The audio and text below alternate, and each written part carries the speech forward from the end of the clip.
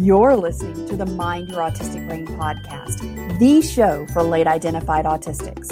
Each week, you will hear the autism journey of another late identified person, including their hardest part, their best part, and insights they share just for you, so you know you are not alone on this journey, my friend.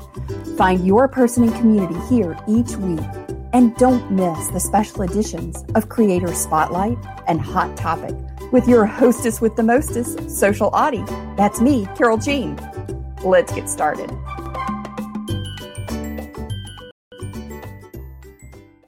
Welcome to the show. Well, so glad to be here. I've been really looking forward to this, and like always, looking forward to having a chat with you. Oh, I have too. And one of the things that I really love, if you have been a subscriber to the newsletter, and we had our very first newsletter, The Brain Dump, that came out last month in February, Tim Goldstein was the featured podcast episode. The Brain Dump is just an accumulation of all the things that I found that I really love, that I just want to share with you and I don't want you to miss. And Tim is one of those people, and his podcast is one of those shows. Tim, tell us a little bit about your podcast. Well, my podcast, I refer to it as a life in the neurotypical universe, because as autistic, neurodistinct individuals, we have to live in a world that is not quite the world the way we would build it. So it really is trying to express looking at life and the things that you deal with in adult life from the perspective of autistic individuals. And a lot of my guests are autistic, and a lot of them are people who work in the field of autism, but may not be autistic themselves, but definitely very conversant on, what is going on in the modern world of autism, not in the, 1990s world. Well, Tim, one of the things that I truly love about your website, and one of the things that, we had a friend introduce us, which I love, our friend Jessie, and I went to your website just before we met, and I thought, okay, let me just go see who Tim Goldstein is. Let me check this guy out and just kind of get the feels for him, right? So I go to your website, I go to timgoldstein.com, and there is this phenomenal introductory video of you talking about this hike that you went on and sort of sharing how you got lost and just the whole experience of it. And then I found the Neuro Cloud. And I went, oh my God, I love this man. I haven't even met him yet, and I love him. Your brain is a beautiful thing. And I love the way you think. I love the way you approach things. I would really love for you to share your concept of the Neuro Cloud. Just sort of the brief, this is what it is. Sure, but first I have to correct one thing. I was not lost. I knew exactly where I was on the mountain at about 3,500 meters. It was my car that didn't know where it was. There you go. My car was lost. I personally knew exactly where I was. Well, I mean, you knew where you were in the moment. It's kind of like when somebody says, well, where are you? And I'm like, well, I'm right here. And they're talking, some kind of existential question. And I'm like, dude, I'm right here. But it's actually an important point, I think, diverting from the NeuroCloud. We'll get back to that. But I think it's an important point that people understand about autistic individuals was I was in the moment and I was perfectly fine. The fact that I didn't know how to get to my car and to the rest of civilization was not a problem because I had everything I needed for at least 2 days worth in my bag. So again, to me, it was my car lost, not me being lost. See, I love that. Because that is exactly what I would have said. I was look, I got everything. I'm good. I know where I am. We just keep moving. And that's exactly what I did, which, when I talk to a lot of neurotypicals, instead, they have this panic hit them of, so you're on a mountain at night at almost 4,000 meters, which for us Americans, that's, just under 14,000 feet. And it's winter. That's the typical response from neurotypicals. Right, which is not a very effective way to keep yourself alive in the middle of the winter at night. It's a lot better to go, I don't know where my car is, but I've got food, I've got clothing, I've got a shovel to just, okay, I'm good. My car's lost. And I love that because that truly is what makes the difference. And, if you look at different survival experts and people who go out there are like, you have to remain calm. The minute you panic is when you're doomed, essentially. And I lived in Colorado as well. And so, going hiking and going anything above 10,000 feet, where your oxygen level changes, I always made sure I was well prepared. And, whenever anything happens, it's just, I remain calm. And I don't know if that's just my neurodiverse brain in the sense that I don't just short circuit and panic. I'm like, okay, we problem solve for the next step. And we just keep going. I think it is our way our brains work. I think with the autistic brain, we have the tendency when there's a problem in front of us to go for a direct solution. And certainly having a panic is not any part of a solution to a problem. So I think you're right. That is just what we focus on. We go to, what can I do now? Yeah. And I find I get out of sticky situations a lot easier that way, less stressful. Right, because you're actually trying to figure out what you can do as opposed to expecting some pre-programmed response to be appropriate. So you're really paying attention to the situation and analyzing it versus just reacting to the situation. But NeuroCloud, which you had asked about, NeuroCloud came about because we have this concept of neurodiversity, which of course came from Judy Singer down in Australia. And the concept is very good in explaining lots of things, but there's some of it that I think people have a little challenge getting their heads wrapped around. And it uses some terminology that I think, in my overall concept of emotional life of words, there's some words in there that most people won't understand that emotional life of them is pretty negative. So I think from a marketing standpoint, we should get rid of words that sound negative if you don't know the meaning. And I love that. I think that's just pure genius. So what it goes down to is neurodiversity to start with is just the very, very simple concept that noses and ears and eyes all vary, from person to person, and we don't think anything about that. So it's the idea that our brains, the way they're shaped, the way that they're wired, the way that they communicate inside, our brain, is just as different. It's the most complex organ we have in our body. So why shouldn't it vary more than a nose, which is pretty simple in comparison? And further, we think that the way that your brain is wired and, operates and perceives and processes will pretty well dictate how you're going to perceive and process the world. So what we end up with is saying there's a whole range of different ways that people perceive and process the world, and they're all normal. So in other words, just like saying diversity, there's a whole different variety of genders and races and ethnicities and sexual orientations and all those things, but we just say that's the normal range of humans. I mean, they go through that whole range. So we're just saying there's a huge range of ways that people can think and process, and there's not one that's the right one and everything else is wrong. There's just a lot of variety of different ones. And in different situations, different ones will work better or worse. So the way I really describe it is, if you think of the way that anybody could perceive, process, and think as just being like a little, bit of color piece floating around inside of a cloud, a little piece of confetti floating around in a cloud that's being mixed up. And like most things, they're floating and swirling around. Sooner or later, things start to clump together a little bit and, little organization happens. And what we end up with is each one of those pieces represents, again, a way to perceive, process, think about the world. Now, when they start clumping together, we get one large clump, and we refer to that as neurotypical. They're not identical, but there's a fair amount of similarities. Now, the most important thing is there's nothing special about them.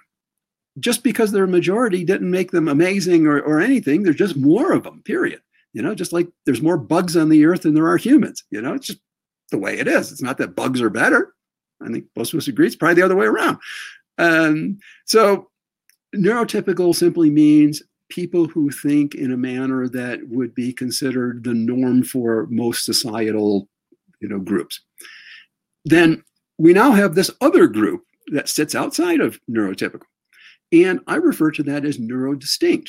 So how do we define neurodistinct? It's super simple.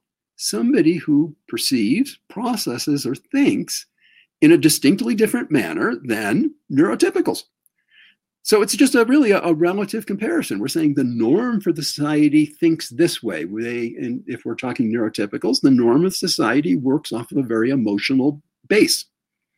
There's an emotional undercurrent under virtually everything in neurotypical life. Now, you and I tend to work on less of an emotional base. We tend to work more of on a logical basis, as we were just discussing with being, standing on a mountain with your car lost, is we wouldn't think about it emotionally. There's no emotion to think about. The problem is, do I have the right stuff to get through what I got to get through? That's the only question, not some emotional question of, is my mind and body all mixed up and feeling like panic? Well, that might be wonderful, but it won't get me out of the situation versus saying, okay, I've got food, I've got a stove, I've got, down pants, I've got another down jacket. I'm good for the winter. I'm good for the night. So that's really all that NeuroColon comes down to, is a very simple way to represent that, first off, neurodiversity is all humans, just like diversity is all humans. Just because, you and I happen to be, white and come from a Caucasian, background, doesn't mean we get out of diversity. We are just as much a part of diversity as any other group. Of course, we're considered the problem group, but nonetheless, we still belong in the mix. And in neurodiversity, I'm more than just the problem group. I'm just the problem most of the time. It's actually pretty funny, because usually when I'm in a problem or in trouble, it's all by myself. I couldn't get a group to go with me. Exactly. The cheese stands alone. Yep. The only one crazy enough. So yeah, the problem group, is out there, and we have to learn how to interact and work with it, while we're also working, obviously, on trying to educate them and get them to understand that just because we're autistic, or maybe ADHD, or maybe OCD, or maybe dyslexia, or any of the other things we can throw in that fall under thinking differently, doesn't make us wrong just because our idea is different. And all too often, I see in the business world, if you don't agree with the group idea, then you're wrong. As opposed to saying, oh, that's a different idea. Maybe we should consider that one. And I always say, it's not that they have to consider it like they take it. I just think that if you get a different idea, you should at least, check out the ramifications and say, does it potentially even fit? Well, I totally agree with you. And I actually had a conversation yesterday with Bruce Petherick, who is a professional musician, autistic. And he has worked in the corporate world of music and music production for film and things like that. So we were talking about when people are neurodistinct, and we're in business meetings and we're interacting with different neurotypes and we're collaborating on projects, how easily it is that the majority seems to be like, and it's sort of an ego thing in a lot of ways too, depending on what you're in. The people are like, oh, wait, no, this is my idea. We don't defame it. We don't, muddy the waters. This is it. And this is what we're going with. And, then you got all the yes men going, yes, let's do that. And you're sitting there going, but I got a way better idea, or at least something to contribute to this that might make it even better. Or I see 50 steps ahead where this could be a problem. And, this is something I want to kind of contribute to this because I want it to be successful. And people look at you like you just grew a third head. And then they're looking at you like, be quiet. Why are you talking? This is a meeting. And I'm like, yeah, it's a meeting. It's really interesting when you bring that up. I, at one point back in my career, used to work with a woman who, at the time she was at Chase Bank, she was the highest female executive at Chase Bank. And she had a manager that she used to report to at somewhere along her, career there, who would bring in his group. And this is a fairly executive level group at this point. And he would ask them all to go around the room and each one to give their thoughts on whatever the problem on hand was. And almost inevitably, he would not follow anything anybody said. He'd just go do whatever he wanted. And of course, the general thought amongst everybody is, why is he wasting our time when he doesn't even listen to us? Well, the woman that I worked for finally, after long enough, decided that it wasn't going to be career limiting if she asked. So she asked, why do you ask us all these questions and then never do anything that we suggest? And now this answer, if we could apply it to anybody dealing with a neurodistinct person, it is just, it's golden. I mean, and that wasn't the situation it was applied in. It was applied in a very executive situation. And what his answer was, I've already thought about this problem extremely hard in lots of different ways. I just want to make sure that there wasn't something I missed. So if all of you do is bring up things I've thought about, I already know my answer. I'm looking for that one of, oh gosh, I didn't think of that. So in other words, he really would have wanted the neurodistinct person in the room because he wants to hear that opinion he didn't think of. So he can now say, oh, I got to figure that one in too. But when you think about it, how different. Have you ever heard of a manager asking everybody then doing whatever they please? Well, I've heard of people that they take half of the information that they learn in some managerial and skill building courses that they've taken.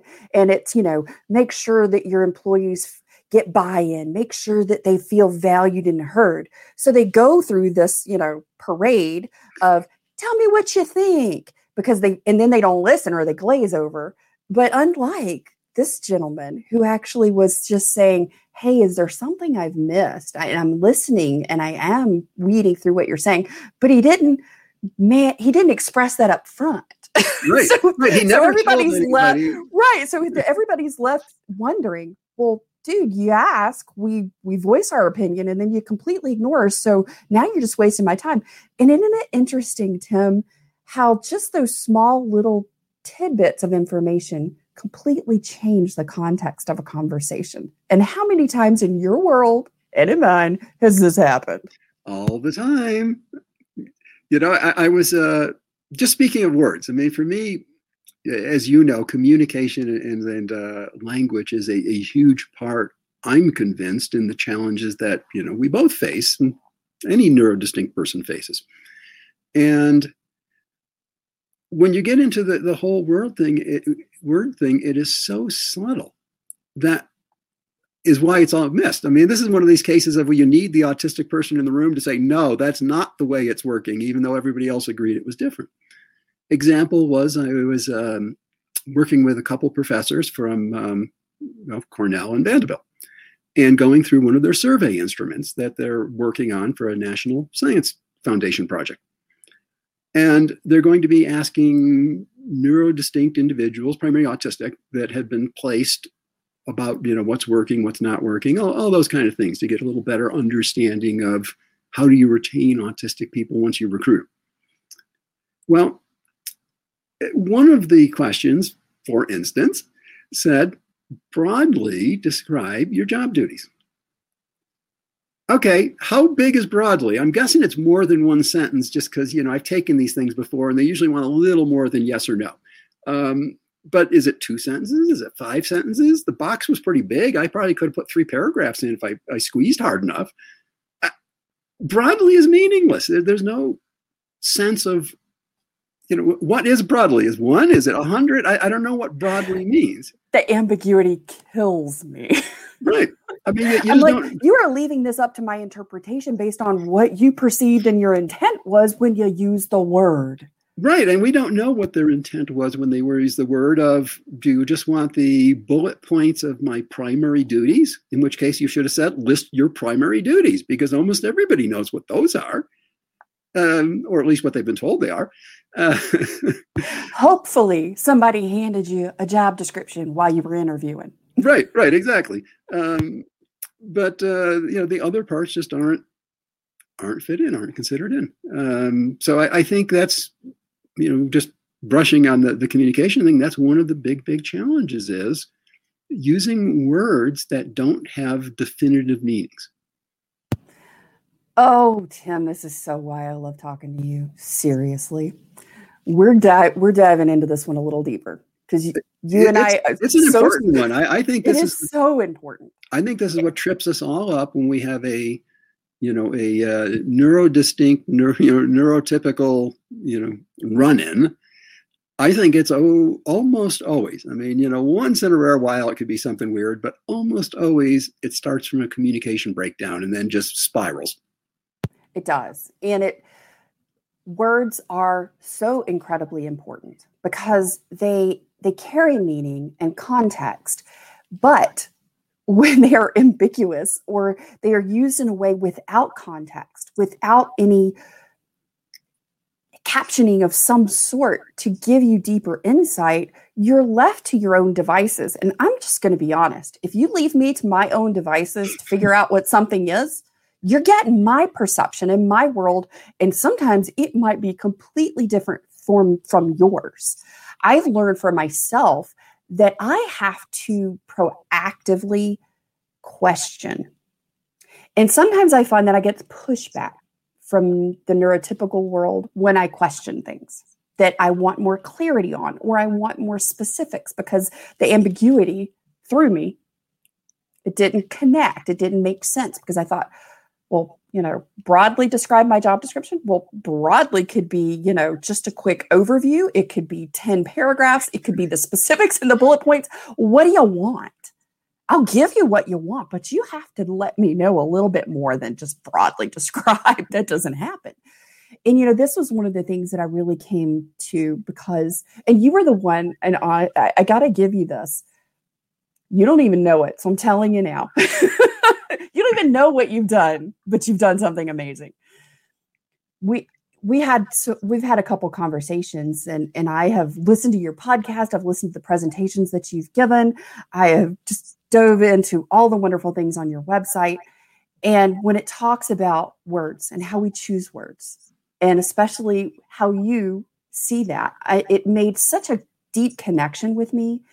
And when people in the autistic community talk about unmasking, it really didn't sit with me because it's just this word that only describes removing the mask of social psychology definition of what masking is. And as late identified autistics, we all come to this knowledge that we've been masking our whole life, right? And you're just like, okay, so who the hell am I under this?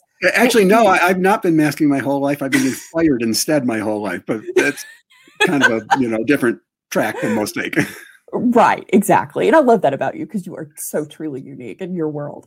And what it implies is that when, by a neurotypical standard, is that when you remove this mask, then you're the authentic person underneath and you know who you are and you just show up as you.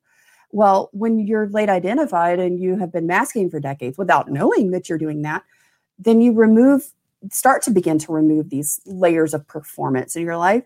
And you're not the authentic you necessarily. You're this very covered up version. And you inspired me to continue to dig because I didn't feel like that was a really good description for what I had experienced in my life. So I came up with the more specific definition and more specific word of what we as late identified people experience through this process as unveiling. That is an interesting way to put it. Yeah. I like that. Because masking to me really isn't quite the right term. It didn't sit with me either. No, masking to me, if I just take it without going and looking up the actual definition or anything, it has kind of a connotation of putting on a fake persona. Yes. Which I don't think most of us do. I don't think we have enough bandwidth in my brain to think about all the things I think about and think about what persona I'm going to put on for today. Right. But it's more of a safety mechanism of operating based on behaviors in the context so you don't stick out. Exactly. Now, I think the big problem when we, unveil is we drop some of the things that we were doing just as cover, and we don't change anything else. And that's where then the problem starts coming in the communication. I had alluded to the emotional life of words. And I think this is one that, especially if you're on mask, or if you're masked, but you still just don't do it very well, and you still come off flat affect, very monotone, And to me, the emotional life of words is, we can sum it up real well with the word beach. Because when you say beach to most people, that's the reaction is, ooh, happy, fun, vacation, nice, ooh. So in other words, there's an emotional content to the word beach that has absolutely nothing to do with the definition. Because the definition, when I went and looked it up on, I don't know, dictionary.com or something, was, if I remember right, a sand or pebble slope surface that, touches or hits the water. That doesn't sound very emotionally positive or arousing or anything. I mean, I've been to lots of places where there's been sand or gravel surfaces touching the water that were not particularly pleasurable kind of places to be at either. But nonetheless, the word has a positive emotional connotation. Now, when you're dealing with a word like beach, I think people, because they understand it, it's an easy word, they kind of get the idea, but then they kind of get some emotion wrapped around it. Where it gets worse are when we're dealing with words that have no or an unknown definition. And now this gets into my kick about why I use neurodistinct versus neurodivergent. And purely on the emotional life of the word. First off, neurodivergent, most people don't know what it means.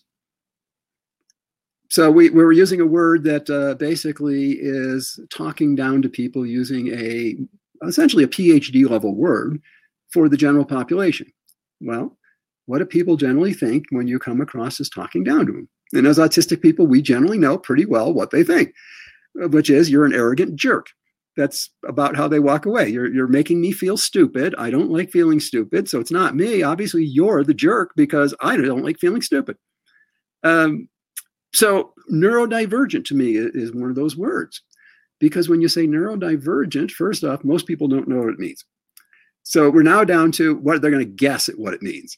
So we're really down to the emotional life of it. Diverge, diverging, all those kind of things have the splitting, this separation, this negative connotation to them of being totally split off and separate, not part of the whole like we really want to try and say we are. So by saying we're neurodivergent, we're actually saying, no, we aren't part of the rest of the group. And we already went over that. Everybody falls under neurodiversity. Nobody gets out alive. If you die, you can get out. But other than that, you don't get out alive. So that's why I don't use neurodivergent, is most people don't understand the term. And because of that, they guess what it means, because most won't ask you. And it has a negative connotation. It's the separation. So I came up with the term neurodistinct. And the way I was thinking about it is, first off, neurodistinct. I think anybody with a sixth grade, education can get neuro, brain, distinct, unique. Okay, I got that. I can figure that one out. And secondly, have you ever met anybody that didn't want to be distinct in some way? Everybody wants to be distinct in their own unique ways. And now, instead of talking about go hire these divergent people, ooh, man, do we need like masks and spray for them? Or what do we need for divergent people? Or, hire this bunch of neurodistinct people. Oh, what's distinct about them? Well, this one can think like brilliant, and this one here can do amazing artwork, and this one can act like you wouldn't believe. So I just think it expresses in the ways that neurotypicals receive information, which is with that emotional wrapper around it all the time. It expresses a much more clear and positive image of people who think differently than neurodivergent. I love it. And I so agree with you, because words always have this emotional context to them, this emotional response. And that's one of the things that my friend Rebecca and I talked about is we use words in our everyday life, and we associate things, especially, past traumas and hurts and things like that. They all carry this heavy weighted emotion, so it's kind of like when somebody's called you weird, someone's called you annoying, all of those things. Then you have this emotional response that is then attached to that word based on the history and experience that you've had with it. And when you talk about being diverse versus being distinct, when you think about diverse, you think about divergent, you think about something moving away from. And exactly, well, why do I want to hire a neurodivergent person who's not going to fit in, who's not going to be a part of? I am already separating, just through my language choice, this person by definition of what that word implies emotionally for me in my subconscious. Mm-hmm. I love that. I say if you go and put it in front of a marketing focus group, and when people want to say about, no, words really don't have emotional connotations like that. And if they want to argue about it, it's real simple. Why do we spend billions of dollars on marketing and coming up with wacky names for drugs that, because it resounds in some way. We have all kinds of panels where we make up names because the names have certain connotations that go with it, even though there's no meaning to the name. Exactly. I mean, look at the names of cars. Acura is not a real word. It is a made up marketing word, right, for a car. And that happens on so many levels for so many different things. Why wouldn't we take control of the narrative that is speaking for us and choose what is going to unify versus what is going to continue to divide? And I love that you do that, Tim. Well, what I've seen that to me is the interesting part, and part of this challenge is us autistic individuals ourselves. And the initial word that Judy Singer came up with was neurodivergent. And they will refuse to change that word because that word is exactly the word they want and exactly the word they mean. And they have no clue what marketing is. And they have no clue how much they're pissing off and turning off everybody. And they're just going to stick and keep using it. And I say, great, I'm going to change the world and use a different word. And guess what? You're going to be left out, sounding like an idiot. They don't believe me, but that's okay. We all make our choices, right? Right. You and I are making our choice. We're choosing a word that is much more inclusive and speaks in a better way to who we are. So what I always get, though, from the autistic community in general, I mean, and this isn't, obviously you're autistic, you have a different view on it, but I would say, if I could say the Aspergery type self-advocates that have been floating around is, no, it's the right word. It's the word I really mean. And I'm not going to change the word. And I don't care how it affects anybody. Well, we do tend to go towards black and white thinking. And we're like, this is the first thing I heard. This is what I'm sticking with. And it's kind of like what happens. And this is why it's a really big part of the Mind Your Autistic Brain community. And I base this on kindness, gentleness, patience, and understanding, because we all come to autism with a different vernacular, a different vocabulary. And it comes from wherever we are when we learn we're autistic. Mm-hmm. And it comes from whoever was kind enough to share with us, hey, you're autistic. Well, the DSM-5 is used in the United States. It is not a global tool. So having it categorized as autism spectrum disorder, which I really hate, that's another word we got to talk about. But, there are places in the world where the diagnosis that someone receives on paperwork is that you have Asperger's syndrome. That's the IDC. Right. And that is what that person knows. And then they go out and they start looking and they come across, there's gobs of all of this out there with all this functioning language. And, as we know, being autistics who have been in this world for a while, we know that the functioning labels don't serve, and they really tend to divide inaccurate descriptions. And it's sort of what was created by a neurotypical medical world to distinguish functioning within scientific research. So we know that doesn't apply in our real world, but that's still the language that some people are that's what they know. That's what they come to the community with. And man, they get completely dogpiled. They get attacked because they come and they say, hey, I just found out I'm high functioning Asperger's. Can somebody help me? And people are like, oh my gosh, I can't believe you just said that. I feel so invalidated. I feel so triggered. Well, you know what? Jesus, we all have felt like that. It all happens. And you know what? We all started somewhere. We start with the language that we know. We come to this looking for help. And then you got your own people, a disenfranchised, hurt and abused and traumatized group turning on you. How do you think you feel after that? Oh my God, you want to crawl into a hole and never come out, never ask another question, and you'll just suffer for the rest of your life rather than be abused by somebody has experienced life the same way as you, and you just said something the wrong way and they got all pissy about it. Oh my gosh, I can't tell you how many times that happened to me when I first started. So I was like, this is ridiculous and we're not going to do this. And I started this whole vernacular conversation. And I was like, look, we all come to this from where we are. And the best thing you can do, being the person that's ahead of somebody else on this journey is to reach your hand out and go, hey, I'm so glad you're here. What can I do to help you? Where are you struggling right now? Let me share with you what I've learned. And just do it in a gentle and a kind way. Be patient, be understanding with where that person is. Because that's not where they're going to be. That's just where they are right now. And you didn't start where you are right now in the middle of the night. You didn't wake up painting like Van Gogh. You woke up finger painting. You know, I mean, come on. No, that is so true. And it is hurtful. If instead the community were to embrace them and simply say, welcome to the community, let them talk, and then say, by the way, there's a few terms we tend to use differently now, but they're okay. It's not a big deal.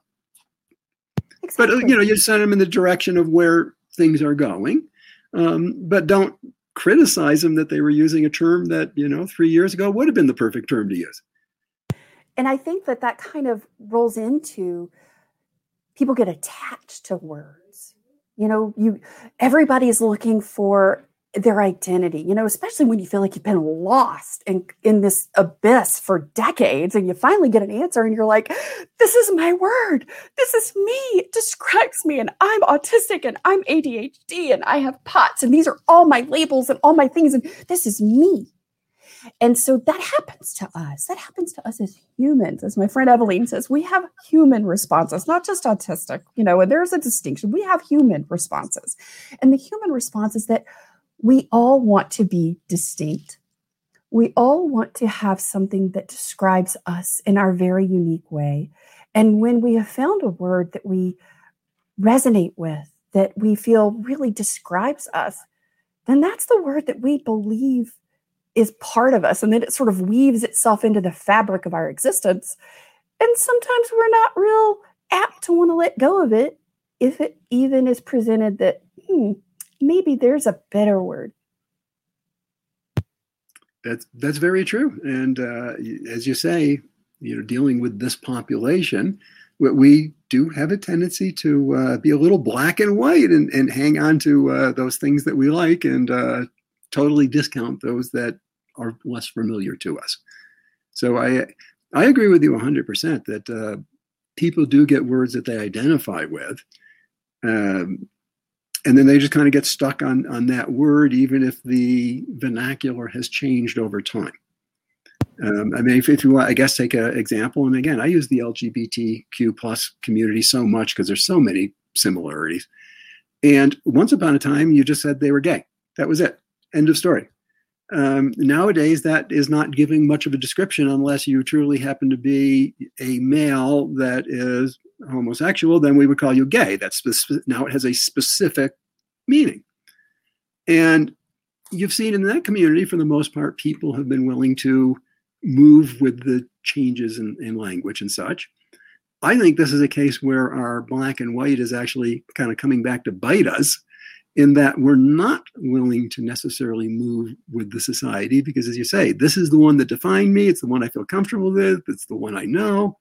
I'm going to stick with it. So, Tim, I think this is a really great place for having a conversation on what are some things or some thoughts or ideas that you have that might help move us forward in embracing and adapting and sort of taking our vernacular and moving it forward with the times. I mean, think about it. And I love your example because this was an interesting conversation I had recently. So gay started out as being happy.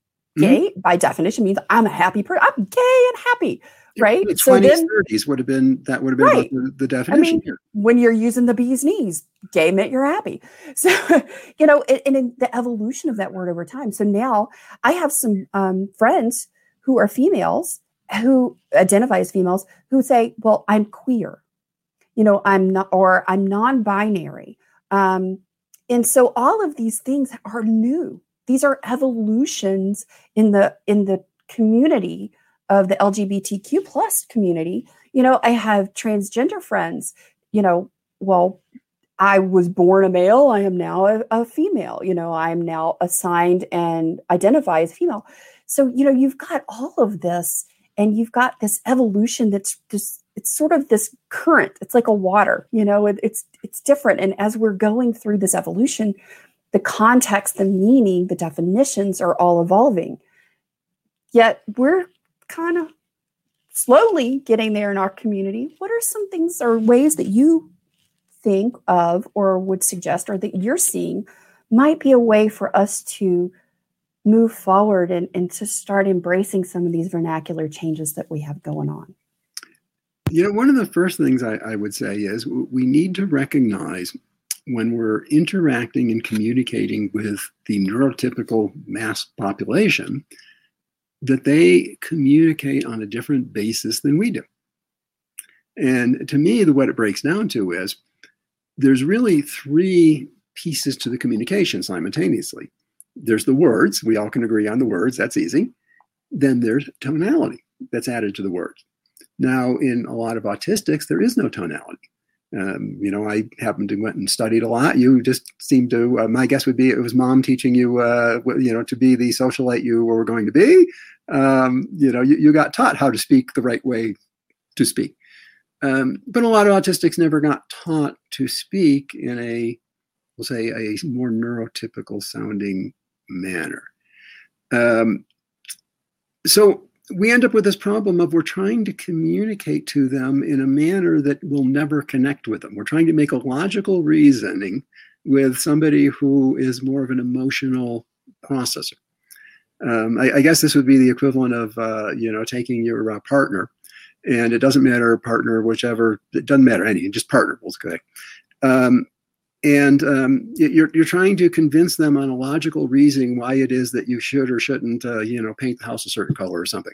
It's a totally emotional decision. I mean, there's nothing really logical about what color you're going to paint your house other than the homeowner association will prove it. But it's emotional. So you need to address the conversation on the points that will actually move it. And what will move it is the emotions around why. Now, that doesn't mean you have to become this emotional, gushing kind of person. That probably doesn't suit a lot of our personalities. But it does mean that you need to understand that is the language that they primarily communicate in. Just like if we were to go to France, we need to recognize that French is the primary language they communicate in there. And I picked the French just because they are, also somewhat known for, if you don't make the effort first, they won't make the effort back. That is so true. C'est vrai. And I can't blame them in the least. If you aren't going to try, why should they? But we just end up in that whole point of nobody's even trying, so that there's no way to respond back differently because they're getting the exact same input overall. No, that doesn't work. No, I can't do that. Well, I need more. I need to understand why, emotionally, what's going on. And if you explain, no, I can't do that because that causes me great anxiety because that's a comorbidity I have with my autism, people would go, oh, I get it now. Not just, oh, Tim doesn't want to do those projects.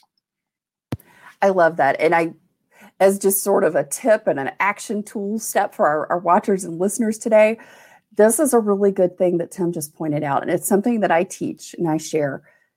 When you're giving a statement, because there is an emotional connection and the other person usually needs more context, kind of like we do, I can't because. If you add in the because, it's kind of like in marketing techniques and tools, you're explaining a deeper reasoning, then you're able to better communicate, more effectively communicate and convey your why to the other person. And you're not going to get that pushback that you would without using and engaging your because or your why, because then you're opening up this understanding. And that really is where the communication breakdown and the deficit between our neurotypes comes in, because we think, and I might start in the middle of a sentence sometimes, I catch myself doing that, and the other person is looking at me with this glazed over look like, I have no clue what you're talking about. And I'm backing up like 20 steps and start over. And that's sometimes how it feels in our conversations.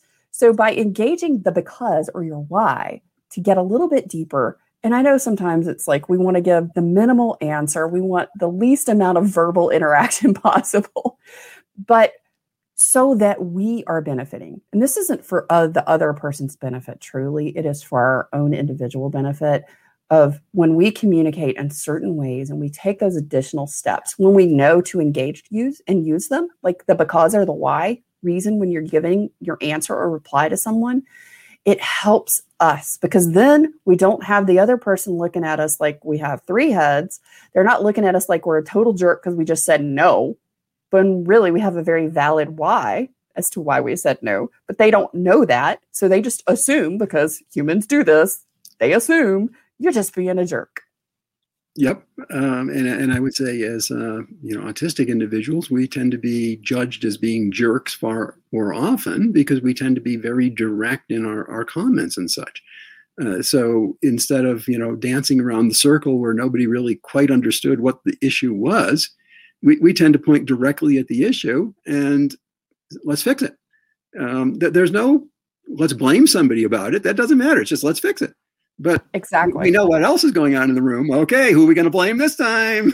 Isn't that crazy? That has just always blown my mind till I understood the communication differences. Because it's like everybody wants to be a finger pointer. Everybody wants to assign blame. And I'm like, what the heck is wrong with you people? Let's just fix it and move on. I don't care who the heck did it. It's no biggie. They're going to learn when we fix it. They won't make the same mistake again. They'll make a different one. But we'll handle that when it comes up. Let's just move forward. Do not waste my time finger pointing, please. When you said the whole marketing, that what you really need to do is think about it from a marketing standpoint. You nailed it as far as I'm concerned. I think that first off, anybody that is neurodistinct should go take a marketing class. Just 101. It can be marketing 101. You just need to learn that, the value of this pencil isn't just that it's a pencil. It's that it was made in Germany. That adds extra value to it. That it's got a gorgeous finish. That adds extra value to it. So there's way more value than just the physical things. But most people don't know that because they never studied marketing to understand, the gorgeous package as you unwrap it. That's part of the product. That's part of the experience. And if more, particularly the self-advocates, were to understanding more marketing, they would recognize that the message needs to be delivered in the way that moves the intended audience, not that sounds good to you. Yes, that's exactly right. And it's truly about how do we better embrace everything in our world so that it is moving us forward. It is enriching and elevating our lives. Just like any other group of people, we have to come together because a rising tide raises all ships. And if we are having these kind of communication discussions, then who is? And how are we helping anyone? How are we helping ourselves? And how are we helping our community? And how are we better reaching out and crossing that communication bridge that we have and that gap that's currently there in existence? How do we better bridge it so that we're creating a world where we are all working in unison, where we are working together with deeper understanding and appreciation of one another? Because that's really where we're headed, isn't it? It really is. And unfortunately, I don't see it happening on a broad basis. Where it's happening right now are things like you and me and, you and Jesse and me and, whatever. We've built our own networks around us. And there are people that are being more progressive about this, that are trying to move it to better places. But they're definitely the minority, for sure. Well, hopefully we're recruiting a few more onto our vessel today, Tim, and we will have a giant ship full and we will all be moving together. I think we're adding them as we go. Just the companies I've talked to in the last couple of weeks. I had the wonderful there's a tongue twister. The wonderful pleasure of speaking at Disability Inn. I guess it was about a month ago now. And it was the only topic on neurodiversity. And it ended up being me and a vice president from Dell.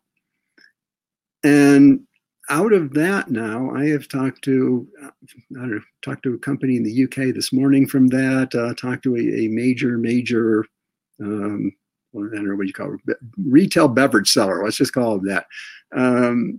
Major consulting corporations all reached out because they're trying to get a handle on this thing. And all they keep hearing is the same crap over and over and over again. They keep hearing about building support circles and getting outside agencies to recruit more people and all that stuff. And I constantly keep asking them, and I think I'm starting to get annoying about it, but that's okay. My question about them is always, yeah, but what are you doing about the autistic people you already employ? Exactly.